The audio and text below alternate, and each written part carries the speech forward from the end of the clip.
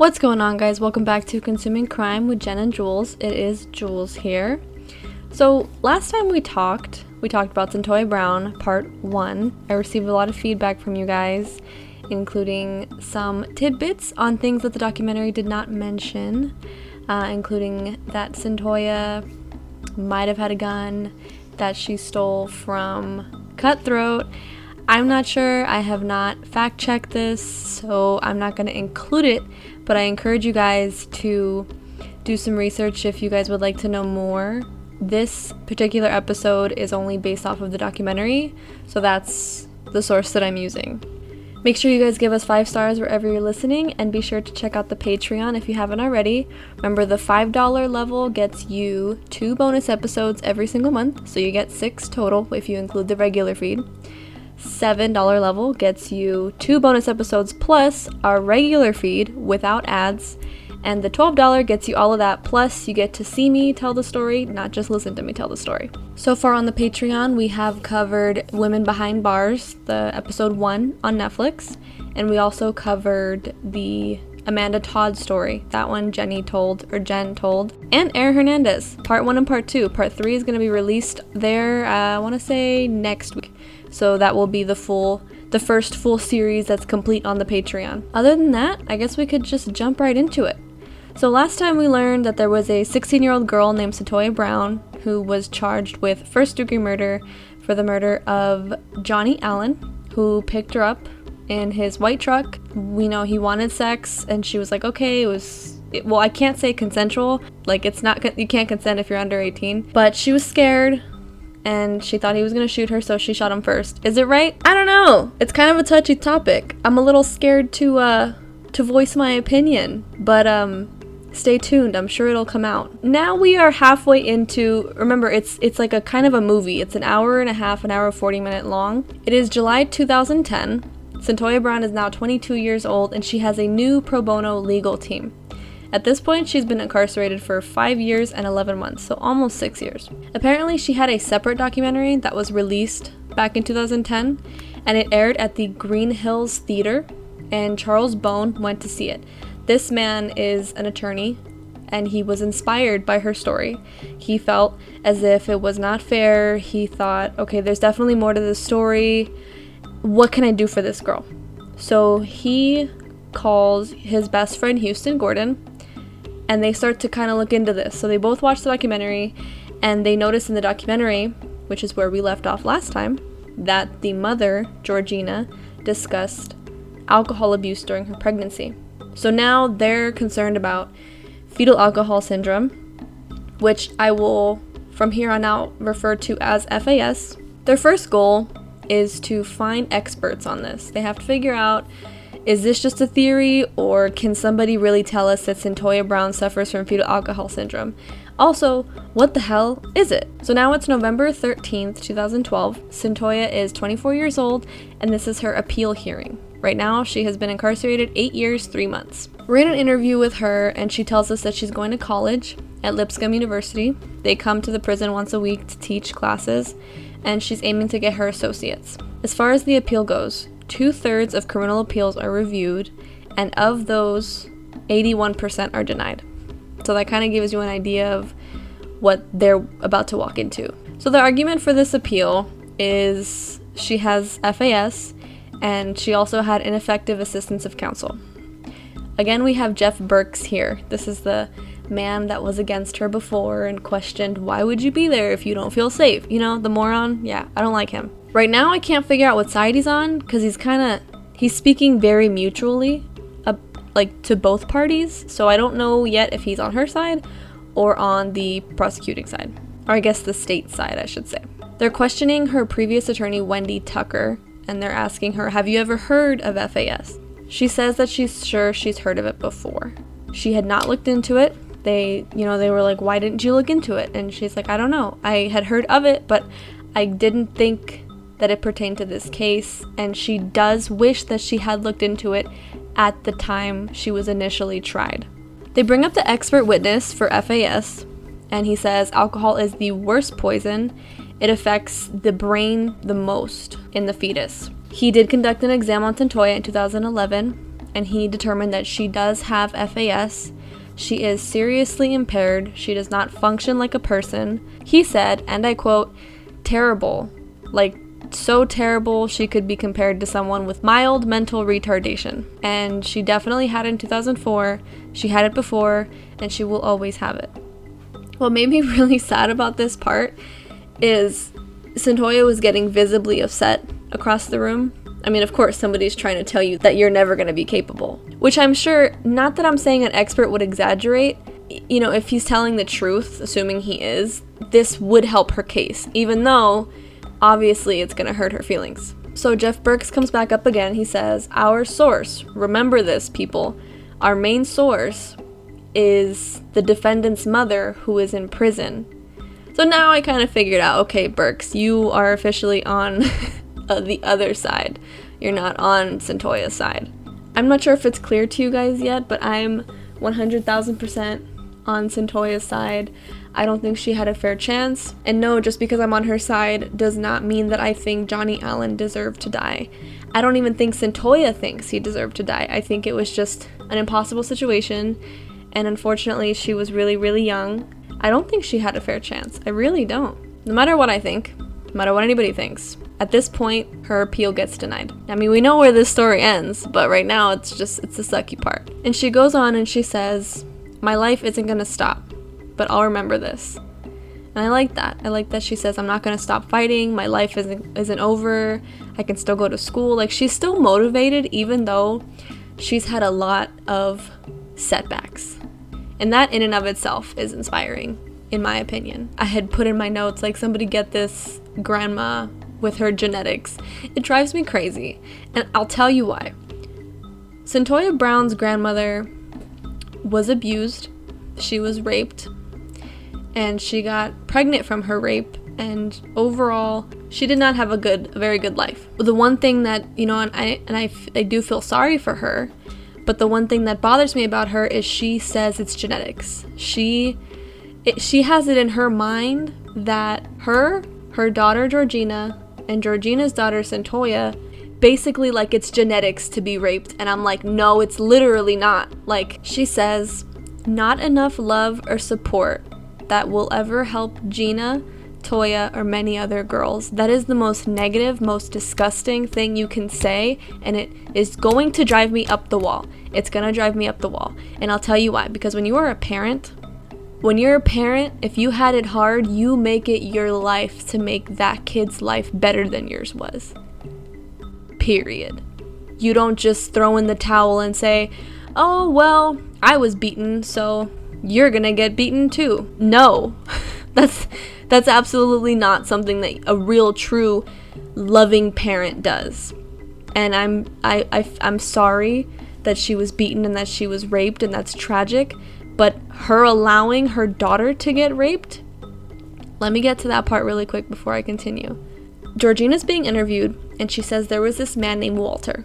He was a family friend, and he molested her from age 6 or 7 to about age 10. And she goes, this is why I can't stand my mother. And I'm like, what do you mean? I guess she told her mother about the situation, and her mom didn't believe her. And she sent her out with this man anyway. Why do you think that is? Maybe because it's genetics to be raped. No, it's not. Like, she really there's two sides to every story. But the combination of what Georgina is saying, plus the grandmother saying it's genetics, I believe Georgina.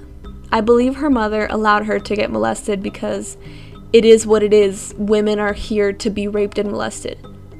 Literally, I'm holding back cussing because, hi mom, my mom listens to this, but like, F this grandmother. Seriously, for not wanting better for your damn kids. That felt really good. Thanks for listening to that, guys. Let's continue. December 9th, 2016, Cyntoia Brown is now 28 years old, and she has been in prison for 12 years and 4 months. So that you guys can understand, if you have not seen the documentary, I need you to hear Cyntoia speak. I need you to understand why I vouch for her so hard. And if you don't understand, that's perfectly fine. I'm not one to mind comments that disagree with me.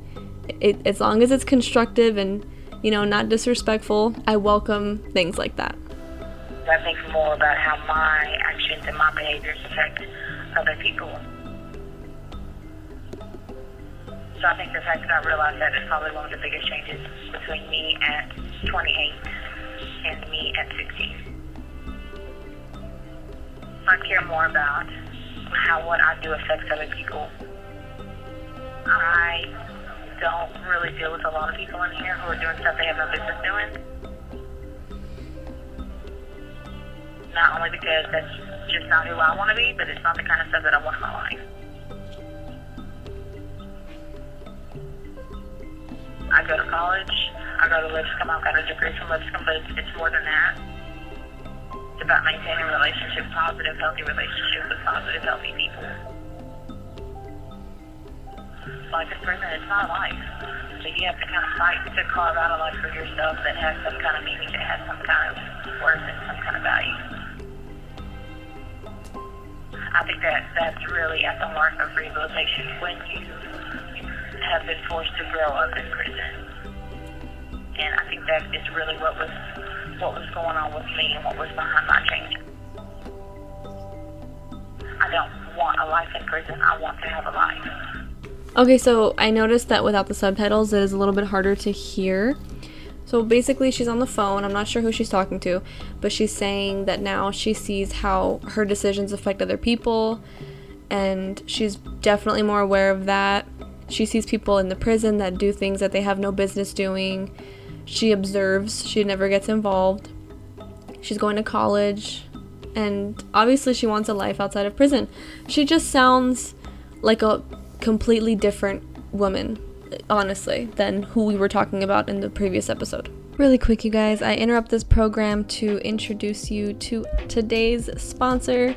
It is Consuming Crime's very first sponsor, and that is Audible.com, which is an Amazon-owned company. They are the leading provider of spoken word entertainment and audiobooks, ranging from bestsellers to celebrity memoirs, news, business, and self-development. Every month, you get 1 free credit, and with our code, Consuming Crime, you can get 1 month free and 1 free audio book. I actually use Audible myself. I don't really have time to sit down and read a book. I'm constantly moving around and, doing school, work, the podcast, things like that. Right now, I am currently reading a book written by Don Miguel Ruiz Jr. I love a lot of his works, and the one I'm reading right now is called The Mastery of Self. I am obsessed with self-development, self-growth, and this book really teaches you about knowing who you are, knowing, what you have to offer the world, and just knowing that, no one's better than anyone ever, and I think it's really good to just be self-aware. With that being said, again, go on and head over to audibletrial.com/consumingcrime and get your free audiobook on us completely. Again, that is audibletrial.com/consumingcrime. Now, back to the story. On November 15, 2017, Cyntoia is now 29 years old in prison for 13 years and 3 months. Her story makes headlines. Tennessee's law changed, and minors can no longer be charged and sentenced as prostitutes. So this news story makes headlines, and other news channels cover it, and now it's on Twitter. And you guys know it's 2020. When something gets on Twitter, and Rihanna's talking about it, and T.I. is talking about it, and Lana Del Rey is hashtagging Free Cyntoia Brown, this is big. They have Governor Haslam, and this is his last year as governor for Tennessee, and they want to make sure he gets this clemency for her before he's done. So when you've been charged for a crime, once you exhaust all of your appeals, your last and final option is to file for petition for clemency, which essentially means mercy. She writes to the governor on December 19th, 2017. Her teachers write letters how she has a 4.0 GPA. There's letters from judges, from lawyers, from her teachers, and they're talking about how, if there's anybody to give clemency to, Cyntoia is the person. She has learned from her mistakes. She is a completely different person. She would make a good person in society. She would help the world in some way. We have William Burnett in the interview. Remember, this is the guy that was doing the psychological testing on her when she was 16. And from age 16 to 29, he says she has grown up. She has learned a lot, and at the time of her interview when she was 29, she was in the middle of writing a term paper on sex trafficking, which is awesome because I'm glad that somebody explained to her, hey, you know, you were prostituting, quote unquote, but you were 16 years old, so that's definitely more like sex trafficking. And it is, because her 24-year-old boyfriend or pimp, whatever, cutthroat, whatever his name was, he knew better. I mean, I'm almost 23 years old. 16-year-olds don't... When I was 16, I did not know a damn thing. And it was so easy for somebody to take advantage of me because I didn't know better. You have this mentality, especially, I don't know, where you want to just please everybody. And if you don't please somebody, it's like your whole life value. It's your whole worth. And now my mentality is like, try it. Try to tell me what to do.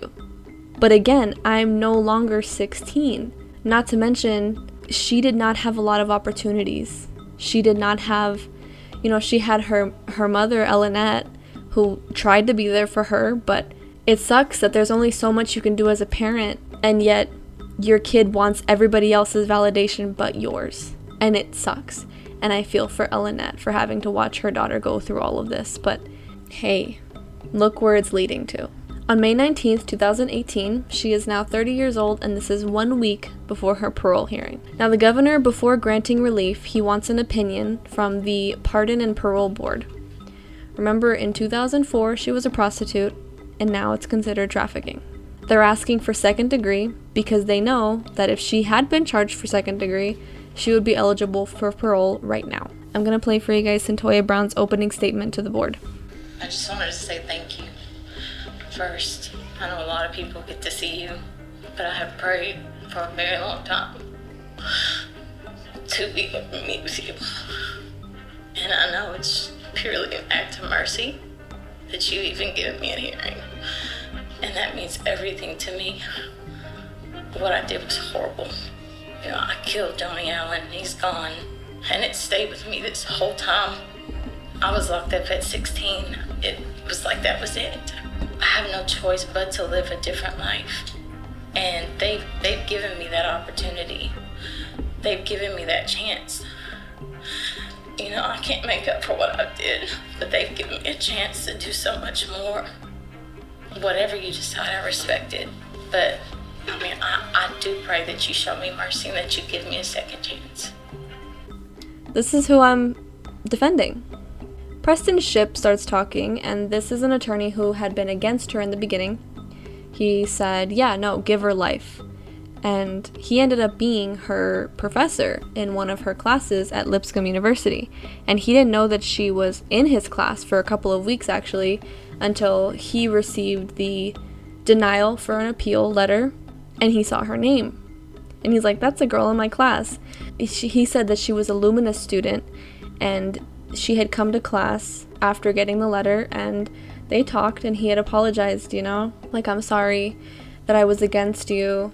And she said, you know, you were just doing your job, which is amazing that she was such a big person, and she really didn't need to be because he was the guy to say, put her in jail for life. At the end of the hearing for the board, 2 thought to lower the sentence from first to second. 2 thought to change the term to 25 years flat, which means she would have probably like another 10 to go. And then 2 said no relief, leave her in prison. On January 7th, 2019, she's still 30 years old, and she's been in prison for 14 years and 5 months. After 8 months of review, the governor meets with her attorneys, and you know, the attorneys were talking about how nervous they were, like, oh my god, the governor called us to the office, which means it's big news. He decided to commute her sentence to 15 years, which means she would be able to get out in August, and then she would be on probation for 10 years. In the meantime, she would be sent to a transitional center, which I think is like for people that are awaiting being released on probation. So they go to see Cyntoia, the attorneys, and, you know, one of them says, as he hugged her, he said, you're getting out in August. Like, he didn't want to leave any suspense, nothing. He was just excited for her. He said that she danced, she was so excited, and later on they show her on speakerphone and her thanking, you know, all of her attorneys, all of her advisors, the psychologists, the experts, everyone. And yeah, she's free, guys. She was freed in August 2019, which means as of this month, she has been a free woman for a year, and that's phenomenal. And it kind of goes to show that social media can be a really powerful tool in law. And I would have never thought to say that in a million years, but it's true. Because if it wasn't for Twitter, social media, Rihanna, like, her story would have never gotten attention, and it might have just sat on the governor's desk until forever. You know, you never know. But anyway, guys, thank you so much for listening to today's case. That's it for Cyntoia Brown's story. Not her story will continue, but that's it for talking about it on the podcast. Make sure you give us 5 stars wherever you're listening, and if you have not already, check out the Patreon. $5 gets you 2 bonus episodes, $7 gets you 2 bonus episodes plus regular episodes with no ads, and $12 gets you all of the above, plus you get to watch me tell the story, not just listen to me tell the story. That's pretty much it, guys. Thank you for consuming crime with me today, and I hope you hear me next week.